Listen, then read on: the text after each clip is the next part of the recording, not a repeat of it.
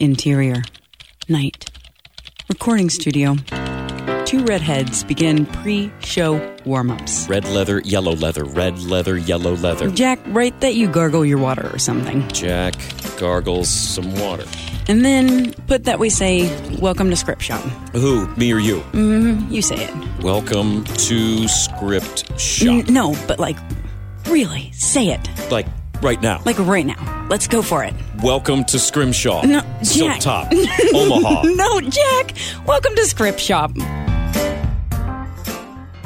Well, hello, everyone. Welcome to Script Shop. It's our podcast. My name is Jack, and I just noticed that these pants have more wear and tear, like right around the seam here, than I thought they did. I'm just now noticing that these. It makes me sad because I like these pants a lot, and I think they're on their way to maybe retirement. Why don't you just go to the Kmart and pick up another pair, Jack? I mean, I could. These probably came from Sears, full disclosure. Maybe Old Navy. Hi, guys. This is Allison, and I'm just concerned that Jack's pants are going to fall off in the middle of the studio or something here. I mean, first of all, second of all, I'm concerned about that too. And also, are you really? Your pants just might... No, there's just a little bit of distress around, so you can see it. Show. It's just right here, around the seam, around the pocket. Yeah, that looks... It's just wear and tear. Just a little bit. I know, but it makes me sad because I like these pants and I've worn them for a while, and now it's they're human. They're starting to run their course. Aging. Why don't you just you know what? You can put a patch on them. Yeah, I suppose you could wear them a little bit less. You could go pick up a second pair. That feels untrue to your pants. Mm-hmm. Do you wear corduroys? Yeah, I try to sometimes. Do you ever notice that some parts of the corduroys get more thin because they get rubbed together more? How dare you? They're great for going down the slide. Hi, so this is our podcast about scripts and screenwriters. We talk to screenwriters about their scripts. Yes. And about their lives. And I think you know this already if you're listening, right? If you're first time. Welcome to the show if it's your first time here. Yeah. We're super excited about all the writers we bring on the show. We love talking to them about why they've written the script, what it means to them, and how it mirrors their real life, which ultimately we get to because people are just awesome like that. And that's in our art comes from places. And we like finding those places that art comes from in the screenwriters. Absolutely. So if you're interested in the show, there's a lot of different ways for you to be following the show. You can check us out on Facebook, Instagram, or Twitter. We're also online at scriptshopshow.com, and on all of the social media platforms, we're available as Script Shop Show. You okay? Yeah, I just I'm talking too fast, I think. I think we're trying to. We're excited. I was just wondering. I just wanted to make sure you're okay because you're a busy lady at this point with a lot going on, and I really am. This isn't like a show thing. I legitimately am asking you if you're okay. No, so I just am talking too fast, and also when you're pregnant, and I still am as of this recording, and I probably won't be within 5 weeks. All of your pieces get pushed to different places, so there's like a child on my lungs. Yeah. And so if I talk fast and don't have full lung capacity, it's just different. I've noticed that you have seemed a little more out of breath the past couple sessions, to be honest with you. And I figured it was some kind of, because you're being rearranged internally, it's so weird. Like some reverse game of Tetris inside. Yeah, or that it's like the operation game, but instead of trying to pull out all the weird stuff, there's just weird stuff in me. Well, you're moving around like the water on the knee and the funny bone to make room for this other piece of plastic that has to fit inside. Put a new thing in there, and it's basically the size of a small child.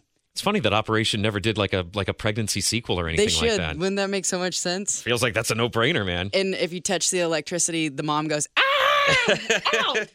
Ow! Yeah. So we've got various internet things that you can connect with us on that we just talked about, and our guest today is Patrick Norman. Yes, he is bringing us a 122-page feature called Tyler, Texas, but he is calling us from Sacramento-ish, California, Northern California.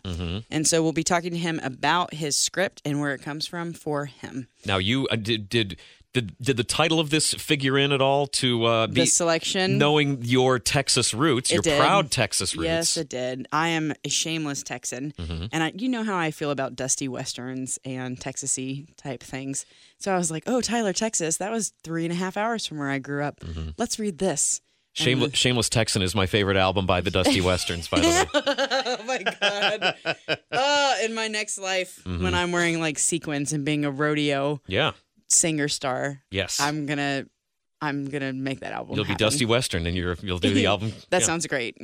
So, Jack, are you reading anything lately? I am, and I actually talked about it before, but I wanted to get into a real specific part of this book that I'm reading. There's a really great book called And Here's the Kicker. Conversations with 21 top humor writers on their craft. This book has essays from guys like Larry Wilmore, Dick Cavett is in here, Robert Smigel, David Sedaris, Mitch Hurwitz. There's a ton of awesome people that have written essays and stuff in this book just talking about their lives and their career. There's a really cool part that I kind of wanted because I thought it was very applicable to the show. Yeah, go for it. There's a section in here about quick and painless advice for the aspiring humor writer.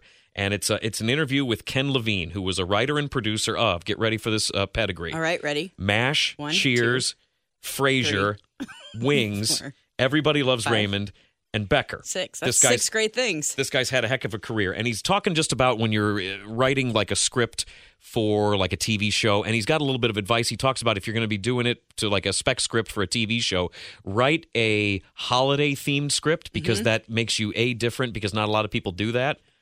So like Christmas, Valentine's Day, Halloween. Right. What about Cinco de Mayo? Sure. President's Day. Yes, that's a holiday. Columbus Day. Uh-huh. What else we got? National Margarita Day. That's pretty much Cinco de Mayo. Well, yeah, and then I think it also, didn't we just have it? Like, Yeah, that's why it's on my mind. yeah, I got you. Yeah. Also, a couple more weeks till I get back into the drinking. Clock's ticking. Clock's ticking. But wouldn't that be funny if somebody did write a spec script and instead of it being Christmas, Valentine's Day, or Halloween, or any other like normal holiday, Yeah. it was an off one? I think that would be another way to get yourself noticed, right? Yeah, I think so.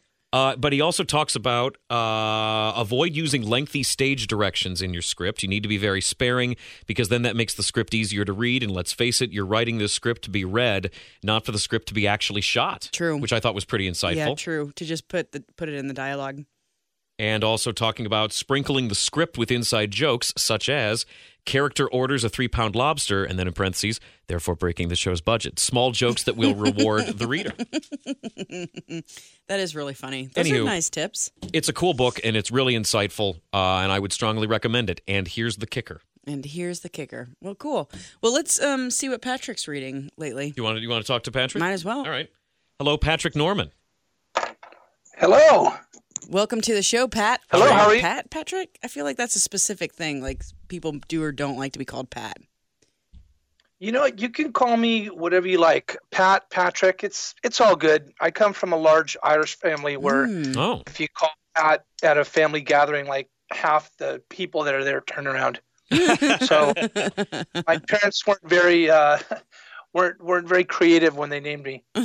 Is it a large Irish family that's from Texas or from Northern California?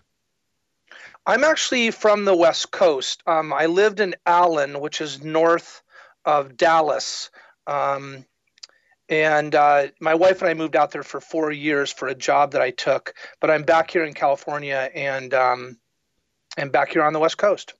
So no, we're not from Texas. Okay. Yeah, that's exciting though, because not being from Texas, there was enough of an experience there to inspire a whole script. I love the people of Texas. Honestly, I do, and I'm not just saying that because you're from Texas, Allison. Thank you. I love the people. It was great there. A little flat for me, being from the West Coast and the mountains and lots of trees and that kind of thing. So anyway, we had an opportunity to move back to Northern California, and we took it. What was it like growing up in Northern California? Where the girls are warm. I'll tell you what. Hey, it was great. It was great. I grew up in a little town called San Mateo on the peninsula, just about 35 miles south of San Francisco, and it was great. It was idyllic. And I wouldn't have it any other way. If I could do it over again, I'd pick the same place. That's sweet. Have you always been a writer? Did you write when you were younger? You know what? If you had said 20, 30 years ago, you're going to be a writer one day, I would have laughed at you.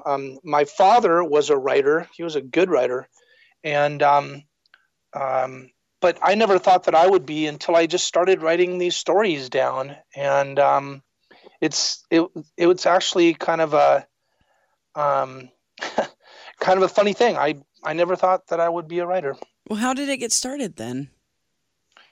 Well, for me, I came across a couple of scripts, and and one of them was Chinatown. And it's so funny because everybody always says Chinatown, Robert Town, and that type of thing. But the script moved me to the point where I was like, wow, I would like to give this a shot. Wow. And it was right about the time, 2011, 2012, when the Trayvon Martin thing happened. There's another gentleman by the name of Kenneth Chamberlain. These guys were killed under funny, suspicious circumstances. And I just started writing. I just kind of dreamt about it, and I just started writing about it. Mm-hmm. And Tyler was the product of that. Wow. Yeah, that's really. So is Tyler, Texas one of your first scripts then? It is my first script. Yeah. It is my first script. And I have a couple others that I've written, and I'm working on another one right now I'm pretty excited about. But Tyler was the first one that I took to fade out. And I don't know if you guys write, but if you do, you never really finish. Stephen King says, writing is rewriting. Mm-hmm. And I agree with that because, you'll always see something in something that you finished years ago, and you'll say, wait a minute, you have a new set of eyes to look at it after a length of time, and you'll change things and add things. And that's kind of what I've done over the last couple of years. So if the screenwriting thing is relatively new, it's only a few years old. What's your is there a day job? What's your day-to-day like that you're sort of fitting writing in with? I have a day job, and it's inside sales. I'm a salesman. I'm a guy that gets you to get those things that you're not quite sure you really need. And and so people call me and we talk about the things that, the products that we have, and I set them up with the right product, depending on their needs and what they're using them for. Oh, sorry, Jack. I just want to. I'm really sorry. I used to sell. I was sort of a radio ad salesman for a little bit. I've got a career in radio, and I used to be in sales when I was fresh out of college, and I was bad at it. And I've always thought I don't believe that. It's true. I'm not a good salesperson, but I've always been sort of. Did you just panic when you had to ask somebody for the buy? Yes. I was really bad. I could sort of make the pitch, but the close was never my strong suit. And I always thought that people who are can make a career out of sales that's a real sort of specific personality. And I was curious about what about your job that you can tell has sort of influenced maybe what you've written so far. P.S. That was my exact question that we almost just asked. So perfect. No big deal. Just being awesome in this. You guys are like two peas in a pod. We really are. We're on a level. It's for sure. disgusting, but we love it. Can you rephrase the question because I'm not sure I understood exactly what the question was. So the way when you have to sell, the kind of personality that you have to have, and sort of reading people and the way you pitch stuff and going for closing the sale and that sort of thing. What elements of being a salesperson do you think influence this work that you're doing? This, a script like this, Tyler, Texas, that you were inspired by after seeing real world events. How does one influence the other? Well, I think growing up in my family in San Mateo in the late 60s and early 70s, we all got together at the dinner table, and my father would pepper us with questions about what we did and what we thought about politics and various things going on in the community. And so, I was always really good. He'd say, look at me in the eyes when you have something to say. And I remember growing up in an environment where we would talk about those types of things with the neighbors. I would talk to adults as a young man, as a teenager about adult things. Mm-hmm. And so I think growing up and being in that environment at that age and doing those types of things, you learn to read people and see them. And, sometimes you meet people who are giving you the Johnson and not being, truthful. And I think you learn to be, you can read people. And I think that's one thing that I have, which has helped me in the business that I've chose as a profession. I started out in the investment industry. I worked for a great big company called Franklin Templeton. Oh, yeah. They're now, one of the biggest mutual fund companies in the world. But at the time that I was working for them, they were just a little teeny company, Franklin Resources. And but I made it to the broker dealer department there, and you have to read people, and even reading them over the phone and finding out, the different things that they're looking for and what they expect. I think to some degree you learn to read people, and I think that lends itself to this kind of thing. You're writing a story about people and ideas and what their thought process is and those types of things. And I think that unique type of upbringing probably lent itself to me becoming this person and writing the way I do. I don't know that, but that's just the way. Okay. Yeah, I could see feel. that kind of by connecting with people through the practice of sales or just like interacting with them helps you maybe develop characters a little bit differently or a little bit more specifically. Yeah. I think so. And my father, worked for the airlines. He worked for United Airlines. So he would come home and he would tell us these stories. He was an amazing storyteller. And I attribute probably all my storytelling to him, because he would tell us these amazing stories about being in different places and, the different people that he would meet and just funny stories about them, that type of thing. And that's helped me out a great deal. Mm-hmm. What do you think your writing process is like currently? My writing process, you know what? I'm the kind of guy, I've got like 15 different scripts right now. I mean, I'm not even joking with you. I do have that many. But when I hear something or I see something or somebody says something, I even witnessed these two people communicating just the other day, and something that this woman said to another woman, I thought, wow, that's a really cool idea, a great thought. And I wrote it down on a piece of paper and I brought it home and I stuck it down in the file for that particular script. I think that this would work at some point with this script. I'm the kind of person that just sees something, reads it, says, that's really funny, or that's a really deep thought that I think might work with this. Mm-hmm. It sounds like you just kind of are continuously collecting research for different ideas. I think that I am, but at some point you have to say, okay, because there's a couple of these stories where I literally have 150 little pieces of paper, and I'm like, oh, okay, well now it's time to put this into a story, and then you slowly start to craft that idea for the story. And it can't just always be about just little ideas. At some point, you have to say, okay, well, now I have an idea, and it's pretty solid idea. Now I have to kind of move forward on that.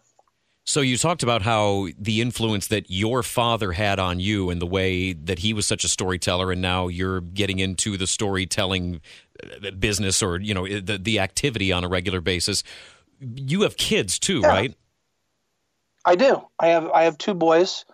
Let's see. One just turned 16, and the other is 12, and they're great kids. So do you feel like there's an influence of being you now being a father yourself that's also influencing your work?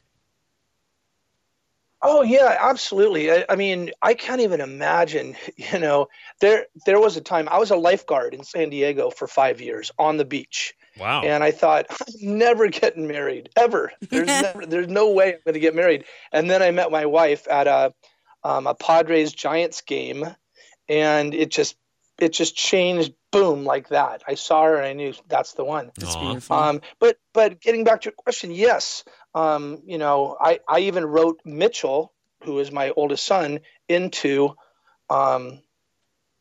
Tyler, as did my father. My father's name, not his real name, but his name was Bud Norman. Everybody knew him as Bud.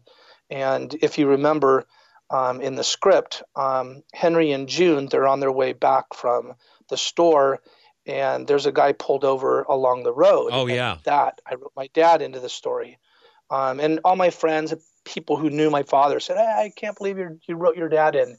And so anyway, he's just an amazing guy. And my kids, I think, are amazing. My son Mitchell, he's very stubborn like me, but I wrote him in and I showed it to him once, and he's just kind of, yeah, Dad, great, thanks. No, okay, I got to tell you guys something real quick. Man, I don't wish 15-year-old kid on anybody. Patrick, I have a little brother named Chester. Chester's 16, and I love him so much. He looks just like me, but he's a 16-year-old boy, and I'm a 29-year-old woman. Mm-hmm. So crazy. Chester, when he was littler, I mean, just a couple of years ago, I'd say, all right, Chester, see you later. I love you. And he'd just go, thanks. Yeah. Thanks. I think they go through stages. I was talking with a lady that lives across the street the other day, and she's like, it's the funniest thing. When your kids are young, they love you. You're an amazing person. I mean, the way they stand and they look up at you. And then when they're teenagers, they're like, my mother or father is an idiot. Mm-hmm. And then when they're their late 20s, maybe early 30s, they think, Mom and Dad, they were pretty great after all. But so I'm right there in the middle right now. I'm kind of, the idiot dad, which is fine because my wife tells me I have to, pick my battles. And so I just kind of watch him closely, and we're just trying to understand. Strange little creatures they are at that age. Yeah. It's special that these important people in your life make their way into your scripts too. Yeah. Yeah, it is. I've got a couple of friends that I grew up with that have written it into my newest script. And I asked them about it. I said, is it all right if I use your names? And they're like, they wanted to know about the story. They wanted to make sure it wasn't about an axe murder or something like that. And I said, no, it's going to be about this. And so they're like, yeah, absolutely. I would like that. So I did. Yeah, unless it's a really cool axe murderer. Well, yeah, exactly. Well, and I think a couple of them even mentioned that. They're like, well, is it a cool axe? Are they wearing like cool clothes and sunglasses and stuff? Right. So, and anyway, yes. Yeah, with all of these different little pieces of information that you collect or little personalities that you collect, it sounds too that there's got to be like a big motivation for you to put them together in a script. For Tyler, you talked about it being the Trayvon Martin event. I guess event's a nice way to. It's one way of saying it. Yeah. Yeah.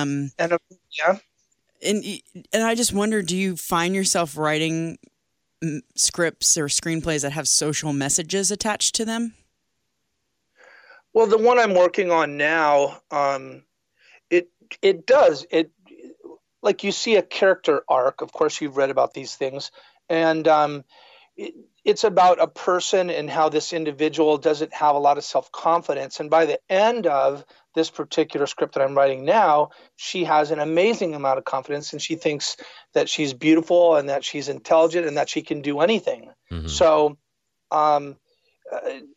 in this particular, I'm not sure whether that answered your question, but as far as Tyler goes, I think it's weird that it's been 50 years since civil rights happened, and we still find ourselves, things might even be worse now than they were back then. And I'm just wondering, it's so weird because I had African American friends growing up in San Mateo, and our friendship was like any other person that I knew at that time. I respected them, and I think that they respected me. But it kind of seems like, there's a divide. And so what I wanted to convey in Tyler is that, here this person is introduced to you out of the blue. Boom, he's there. Henry is there. And how they get to know him and how they come to love him and respect him as a man, not just somebody that's helping them on their ranch, but somebody they truly love. And when you get to the end and you see, for instance, the way that Ty responds to Henry when he found out that Henry's left, and he wants to track him down. So they go to the railway station, or rather the bus station, and how he runs and he jumps into Henry's arms. I think that's the character arc right there. It shows, at first they were all very leery. If you remember, Molly, when she brings out the gas lamp to Henry, she tells him in no uncertain terms, I don't know you. Right. If anything happens to my kids, I'm going to flip you like a cheese omelet. Right. So she tells him right there, I'm watching you. And from there, she develops a relationship with him, a very friendly relationship. And so does June and the other characters in the story. And by the end of the story, there's no doubt in your mind, they all love Henry. But I don't know. It's so funny because people look at things, in my humble opinion, as black and white anymore. And I like what Morgan Freeman said. He said, I'm not going to call you a white man anymore. And I would rather you not call me a black man anymore. I'm just a man. Mm-hmm. And so, but I wonder how many more years it will take before people start to think in those terms. And I don't know the answer. Yeah. I don't think anybody does. Exactly. Nobody does. Because it's just an evolving social thought. Yeah. I mean, everything's just still a process. I mean, everything's a process. So there's a lot going on. You were talking about characters and stuff, and there are a lot of characters in this script. We should probably start to unpack a little bit of what's going on in here, because you're talking about this Henry is your main character, and who is we get to see him serve in Vietnam and see some horrible things happen, including to one of his very good friends, John. He then comes home from the war, and he's also lost his family into a fire, so it's just him. And he's on his way from the South in the early 1970s to try to get out to California where his sister is. And in the meantime, he's going to stop in Tyler, Texas to talk to the family of this friend of his that he lost alongside in the war. That's correct. And he, on his way, gets involved in some he has a confrontation with some capital K Klan guys that he exacts some very specific retribution on. He kills. That's right. He does meet these guys, and then it just so happens that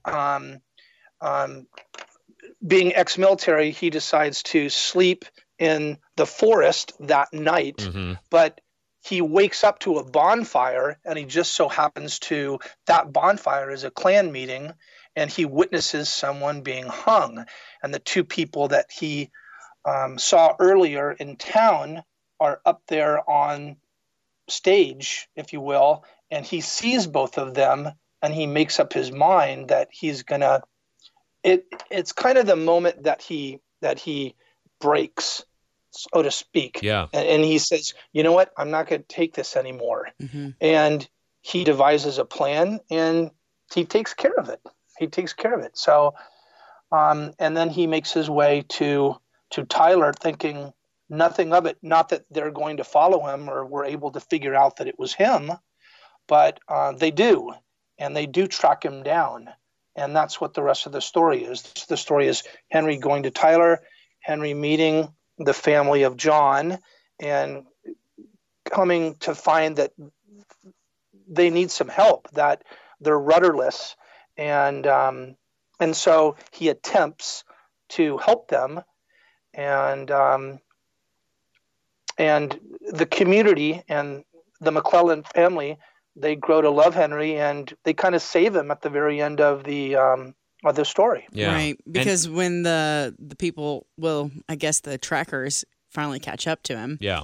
The family comes out and literally saves his life. Yeah, the whole town does. Yeah. And then at the same time, too, there's many of the people that he knows, yeah. And then at the same time, also, there's an element of, he's trying to find some kind of peace also. He's come back from this war where he lost his best friend, only to find that his family is completely gone. And he's, to a certain extent, he's a little bit rudderless too, right? He is, and there's a passage near the end of the story where I think Grayson says, I think in a way we helped him also. It's obvious that he helped us. Yeah. It's obvious that he helped my family. But in a way, we helped him. And I think that they did help Henry, because in the back of his mind, growing up in the deep South, of Mobile, Alabama, there was black and white. There was a line, and you didn't cross that line. But when he gets to Texas, which is the reason why I named it Tyler, Texas, a lot of people didn't like the name. And I thought, you know what, this has been the name that I had from the very beginning, and I'm going to stick with it for now until somebody comes up with something better. But I think it actually is a pretty good name because he gets to Tyler, Texas, and that's where he kind of he comes full circle. Yeah. He comes to that point where he said, hey, listen, it's not about, black and white. It's on an individual basis. It's, here are these people, and I've connected with them. And some of them, like Dex, who gives him a bad time at the hardware store when they initially meet, he, towards the end of the story, he's made a friend with Henry, and they've come full circle. Or at least that's what I was trying to convey on that. Why did you specifically choose Tyler? You know what? I had been to Tyler a bunch of times. Being in North Dallas, I was in Allen, which is near McKinney. Which is near Farmersville, where I'm from. Oh, there you go. Yep. Yeah, Farmersville. That's right in between McKinney and, what is that, Greenville? Exactly. Boom. Yeah. So Jack just rolled his eyes at me.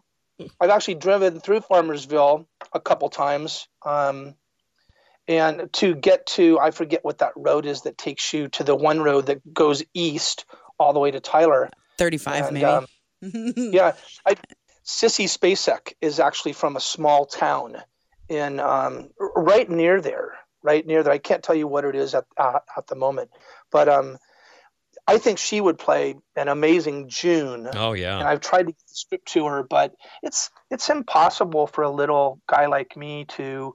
I mean, you have to have an agent or a manager, and they have to, be able to perform miracles to get a script like this to someone like Essie. But I think she would play an amazing June. Just, seeing the types of things that she's done in the past. In any event, she actually lives right there. I think it's called Quitman or something like that. You would probably know, Allison. We'd have to talk to my mom. My mom, who I refer to as Baby Debbie. She is very good with all the celebs and et cetera in that area. So maybe we'll give her a call at the end of the show and see if she knows. Consult with Baby Debbie. Baby Debbie's got all the answers. Baby Debbie, wow, that is so funny. She hates it when I call her that, so I do it all the time. Yeah. Well, when you say Baby Debbie, I saw Will Ferrell on the Jimmy Fallon show not too long ago, and he was dressed up as Little Debbie. Oh, Little Debbie cookies or whatever those are. Mm-hmm. And you guys got to look it up. It was the most hilarious skit I've ever seen in my life. Well, we will, but we want to read a little bit from your script today.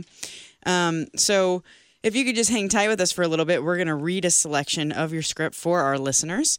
So we'll be back with you in just a couple of minutes. All right. So we've got today a selection from Tyler, Texas. I, Allison, will be reading for Molly, and Jack will be reading Henry, and Frank will be reading all of our action headings. Oh, we should, Patrick, we're coming into the scene. It's on page 81 when Molly and Henry is sort of letting her finally know why he's there in their town and meeting them. Do you want to maybe give anybody a quick synopsis running up to this point? Yeah. So, Molly has been sick. She's been sick this afternoon. And so you're entering Molly's bedroom. Henry is coming into Molly's bedroom, and he's basically just going in there to check on her and make sure that she's all right. And so he goes in and he notices that she's asleep. If you guys remember, Henry's family died in a fire that was started inside their house. So he doesn't like open flame. So he goes to put the candle out, and that's where you guys are right now. Okay. And he's been living here with them for a little while now. He's sort of been fixing the porch and just sort of living on the farm and getting to know everybody. He's been living on the ranch, and he's been living in the in the barn because he doesn't feel comfortable living in the house. Not so much because he's African American and they're white, but because he has those nightmares. Right. So if you remember, he had a nightmare earlier in the story, and where Molly goes out and she tells him, "Hey, it's all right, it's all right." But this is further on in the story, and Molly's been sick throughout the day, so Henry goes upstairs to check on her, and this is the conversation that transpires. There we go. And listeners, just as an FYI, Jack's reading for Henry, and as we've talked about, Henry's a black man. So Yes. just know that as we go into the reading, because Jack's white. All right. Okay. I guess we start with Frank. Frank, whenever you're ready. Interior, Molly's bedroom, later. The room is dark, small candle flickering on the nightstand. Henry comes in. He feels her head again, then goes to leave. Henry, Yes. where are the girls? They're downstairs. They're fine. They're playing Mr. Potato Head with Gray. Henry licks his fingers and puts out the candle. Moonlight in the room is very bright. We see Henry's knees and lower legs. I don't like candles. I know. Sit with me. Henry looks left, then pulls a chair near the bed. We see them talking for a minute. Then her expression is sad and melancholy as she looks up at Henry in a low voice. Tell me about Bess. What was she like? Concerned look on Henry, thinking. Then his expression changes to a gentle smile. He looks out the window and sighs. She was sweet, like honey. Sweetest disposition you ever saw. Henry nods as if in a dream. She could calm you down by putting her hand on yours or build you up. Real charmer. She had a way with people that I'd never seen before. Wore her hair long, kind of pulled back. Did she live near you? No. She lived next town over. But her cousins lived just down the street from us. I first saw her at a church picnic. She was so beautiful. I almost swallowed my tongue. Did it take long to say hello? Henry, reminiscing, shaking his head. In my neighborhood. I knew I didn't have much time. My friends would have run me over if they had seen her first. I guess I was lucky. I was pretty shy back then, but somehow I got the courage to walk over and say hello. I'm sure she liked you. I don't believe that I made much of an impression, but a few weeks later, she touched my sleeve as I was leaving the park near our house. Yeah, she was special. You would have liked her. Been good friends. Molly talking and Henry smiling, but can't hear them. Moments later, Henry reaches for a photo on the bedstand, looks at it for a moment. Recognize anyone? Can you see? Henry holding it in the moonlight and nods as he looks at the picture of the two men, John and Henry, standing together. John was my best friend. Molly has a concerned, sad look as she nods her head. I know, but why? Why didn't you tell me? I just couldn't. It's still too raw for me, I guess. I'm sorry. I should have said something. How did you meet? Where were you? We were in the same platoon. He used to do things that make me laugh. It usually got me in trouble. His letters were filled with you. Beat. Henry dabs his eye as a tear rolls down his cheek. Yeah, we took care of each other. Henry's voice trails off as he looks out the window. He said you saved his life near Da Nang. Is that true? Slight nod as he continues to look out the window, but doesn't elaborate. Were you with him when... John died in my arms. Last thing he said was your name. Molly's hand over her mouth as she starts to cry. Henry puts his hand on hers. Moments later. He used to tell me about you and the kids, the ranch, and what it was like here. He made me promise to stop by and check in on you. Molly reaches for Henry's hand. He takes it. They sit quietly for a minute. The room is dark except for the moonbeam coming through the window, directly on their hands. I'm thinking of something that my wife told me years ago. It's made all the difference in my life since the accident. She said, whenever you feel the sun the rain, or the moonlight on your face. That's me giving you a kiss on the cheek. I believe that one thing, that single thought, got me through this past year.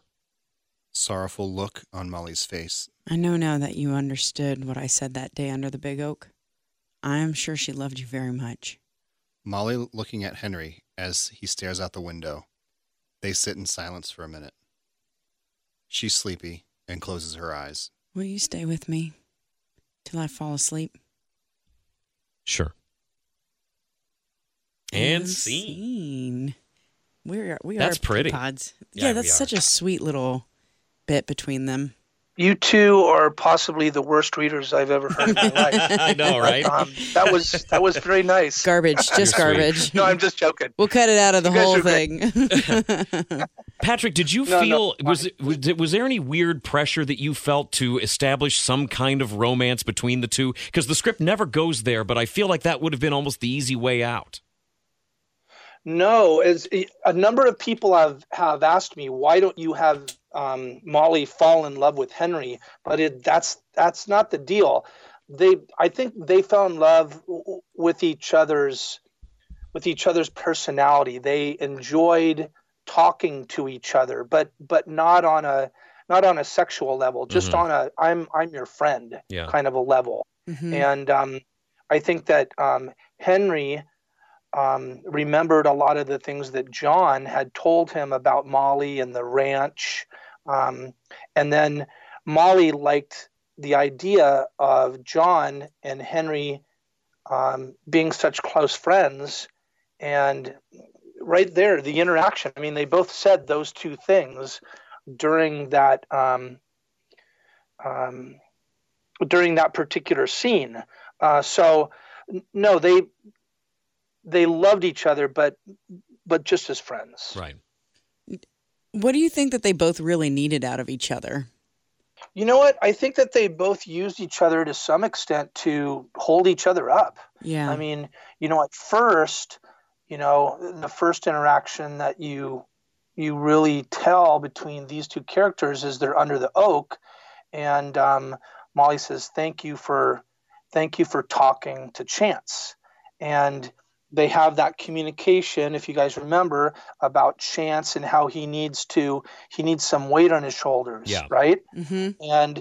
And so as the story progresses, she says and does various things that help Henry, I think, maybe not physically or monetarily, but in the sense that she kind of builds him up, if you will.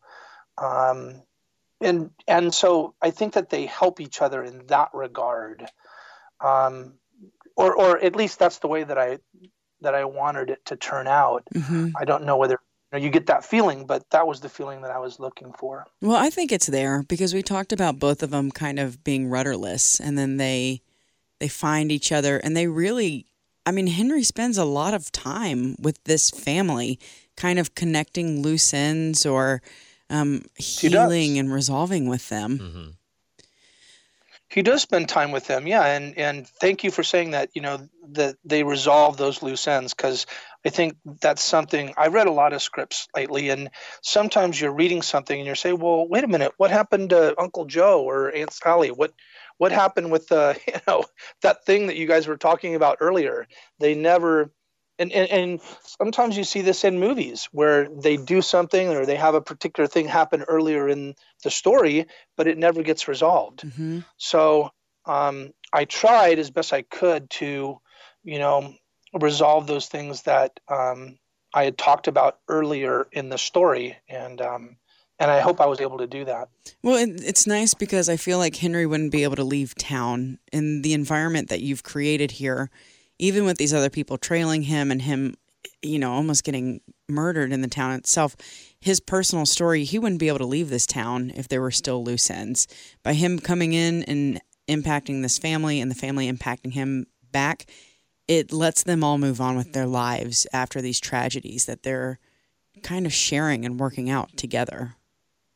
Well, that's what I was hoping for. After it starts to rain again, after they get the field, after they buy Pearson's field, after they plant vegetables, and after they kind of, if you remember, June says at one point they're standing next to each other, and he looks down at her, and he notices that she's looking at him, and he says, "What?"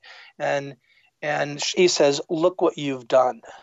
And he says, "What do you mean?" And he says, "Our family engine is humming again." Mm-hmm. Yeah. And so I think to some degree, Henry he's kind of putting the gas cap back on. Everything is there. It's working now. And after the town really saves him, when these guys come to lynch him, he kind of starts to wrap things up. He says, "I've done everything I can here." And he even tells Molly, he says, "I think that we both helped each other, and you're going to do great. You're going to be fine."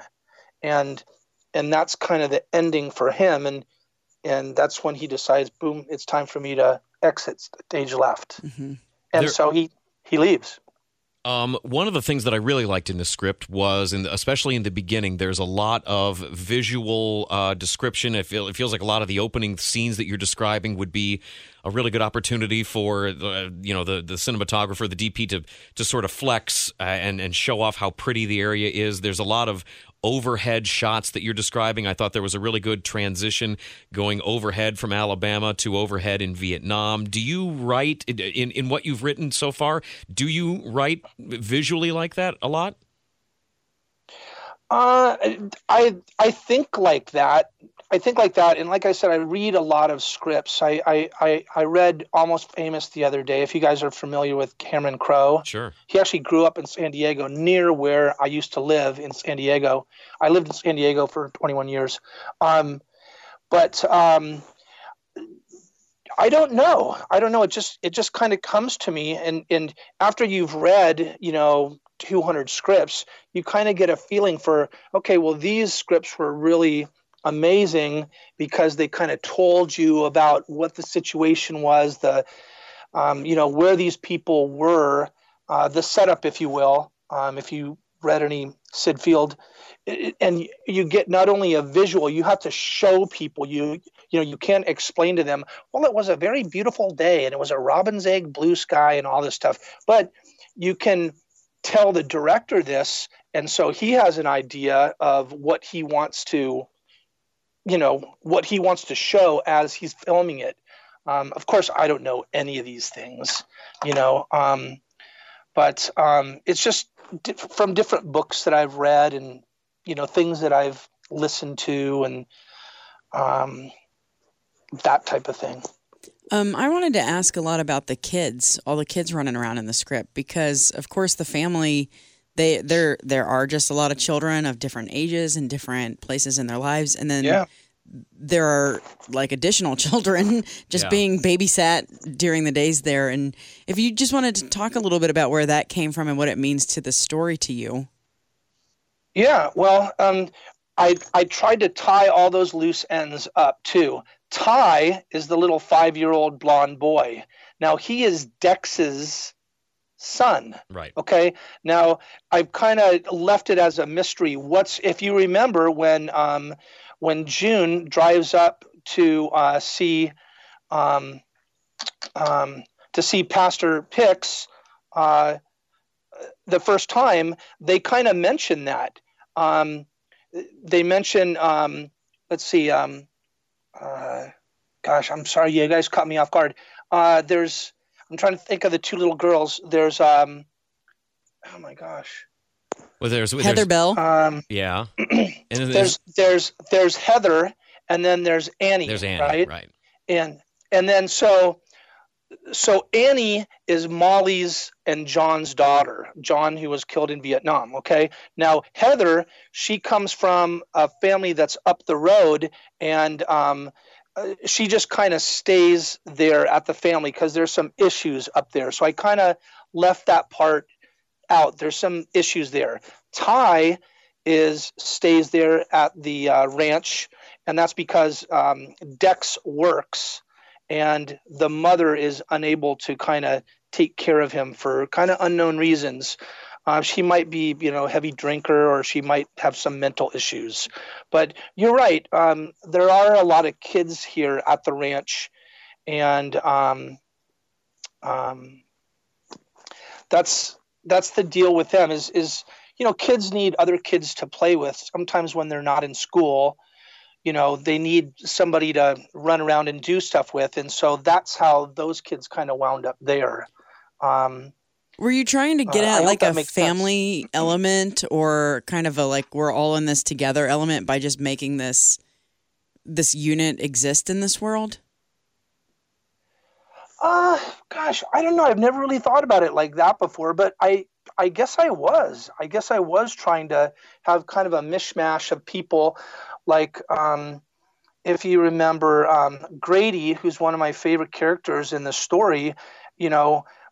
If you remember the conversation that Henry and Molly have underneath the oak, she tells Henry that Grady's family owned that ranch before World War II. And when Grady came back after World War II, his parents had sold them the ranch. Right. So he got to know June's husband, whose name was Hank, and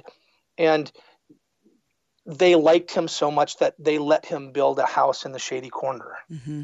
Okay. And he eventually becomes the, I think what they used to call back in those times, kind of the foreman around the ranch. So he would kind of move pieces and make sure that things were getting done, that type of thing. So yeah, you're right. There is a mishmash of different people, and they've all kind of been thrown together. But remember, we're still talking about the South, and the South, for obvious, it's pretty obvious.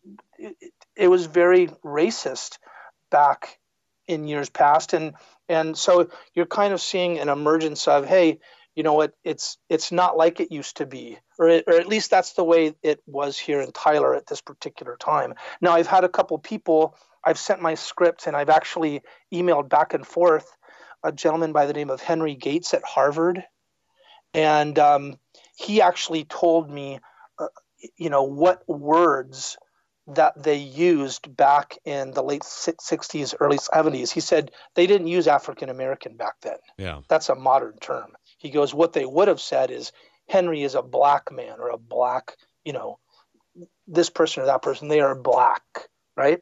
And so he kind of gave me some advice on, what terminology, what phraseology to use for that particular time.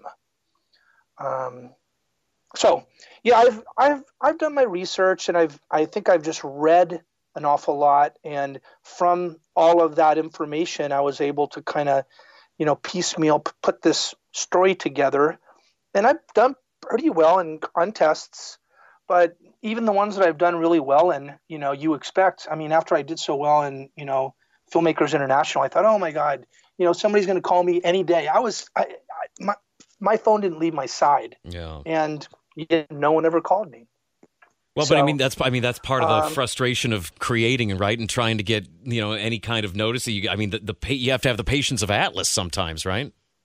Oh yeah, and I do. And here's the funny thing is that somebody asked me that same question a couple months ago, and I said, when I originally started out, I had no idea I would get to this point. I just thought, I'm doing this for fun. This is kind of fun. So my days are so hectic, and I'm driving kids to Taekwondo and to lacrosse and various places, and so when I have an hour or two by myself, this is what kind of calms me down, and I just write. So in theory, it would be really great. I think we were about to go to the same point there. I think in theory, you are looking to get this noticed, get this produced in some way. Oh, I would very much like for someone to, for an Oprah or someone to come down the line and say, hey, this is a story that will bring people together. It doesn't divide us. It brings us together, and it shows you. I think a lot of the different stories that we've seen in the past, Lilies in the Field, Brian's Song, those types of things, they tell it from the perspective of the white man. But this, in a lot of ways, I think you see it from this other person's point of view, the way he's thinking and the way, he's afraid. He's basically afraid of black or of white people. But he gets to a point, like if you remember when they're driving down the road and June asks him, do you see this kind of foolishness very often? And he tells her, no, I don't. We were separated in Alabama, but when we did find ourselves in this, we would focus on what we had to do and we would get out of it as fast as we could. Well, that's Henry's view of basically white people. And so, but as the story progresses, I think you get the idea that, hey, it doesn't have to be like that. Little boys and girls can hold their hands. Black boy and a white girl can hold their hand, and vice versa. They can hold their hand. If you remember at the end of the story, that actually comes to fruition. Mm-hmm. That little black girl and that black boy, they're holding hands with the white girl and the white boy as they're walking towards the field. And so it actually did come to fruition. And I don't know, I just think it's so weird that it hasn't happened already. Why we can't sit down and invite people over our house for dinner and have a hot dog or a beer with someone. And it shouldn't matter that you're black or white or Asian or purple. I mean, it still happens. You're just a man or a woman. It does happen. It still happens, and it still comes down to people choosing to do things. I think it is. If there are people that do read this or hear this interview and want to get in touch with you, what's the best way? I think the best way would be to email me, and we can email back and forth a couple times. And then if they read my script, the one that I sent you, I mean, I have my email address on there and my phone number, but I would probably rather somebody just email me at this point and say, hey, you know what, I read your story, I really like it, and perhaps we can talk. And then I can schedule something because, of course, there are times of the day that I have to work. Sure. But, if you sent me an email, I would love to get back to you and we could discuss your idea. Okay. Well, Awesome. We'll definitely have links and that sort of connection available on scriptshopshow.com. Cool. So Great. It was great talking to you about this, Patrick. Thanks for sharing your work with us. Yeah, thanks for your time. Hey, Jack and Allison, thank you so much. I had a great time tonight. And please, if there's ever anything I can do for you, of course, I'll tell everybody about you. But thank you so much for having me. You're Thanks, welcome. man. Appreciate Thank you. it. All right, Tyler, Texas. There's Tyler, Texas. I like talking to him about Farmersville, Texas. Yeah, you guys had a whole moment there. It's awesome that he knows like the highways that run right by there because there's my favorite Dairy Queen in the world. Oh. Is right off of that highway. And I worked there, and I love that place so much.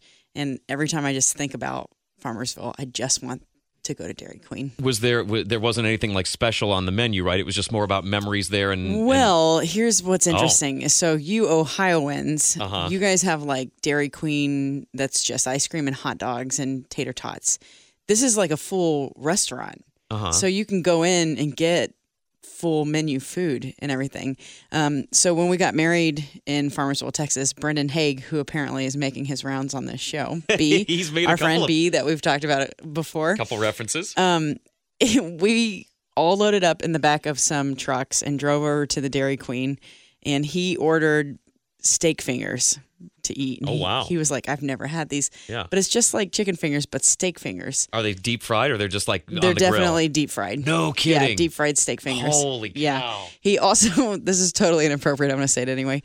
He ordered a dipped cone, because why not? Yeah, sure. And I told him to put the whole thing in his mouth, and he just deep throated this Dairy Queen ice cream That's cone. very on brand for our friend. It was amazing. That's great. I can still remember the look on his face. I'm so jealous that you have that memory, that visual memory of him doing that. I'm going to have to try to talk him into that. Anyway, that's a great Texas story to wrap up this episode about Tyler, Texas. And I really love getting to talk about some of the current social issues that we still face. It's nice seeing those explored in a period piece as well. Mm-hmm. And I just thought that was like a nice, easy script that kind of touches base on some of these current social issues still. Yeah, I mean, the timelessness of it is definitely a theme of the script for sure. Yeah. Speaking of stories and scripts and themes and various things, if you would like to let us know about the ones that you think are important to you and you've written them down, scriptshopshow.com/submit. We are also accepting scripts on Film Freeway. Yep. Look us up on Script Shop through Film Freeway.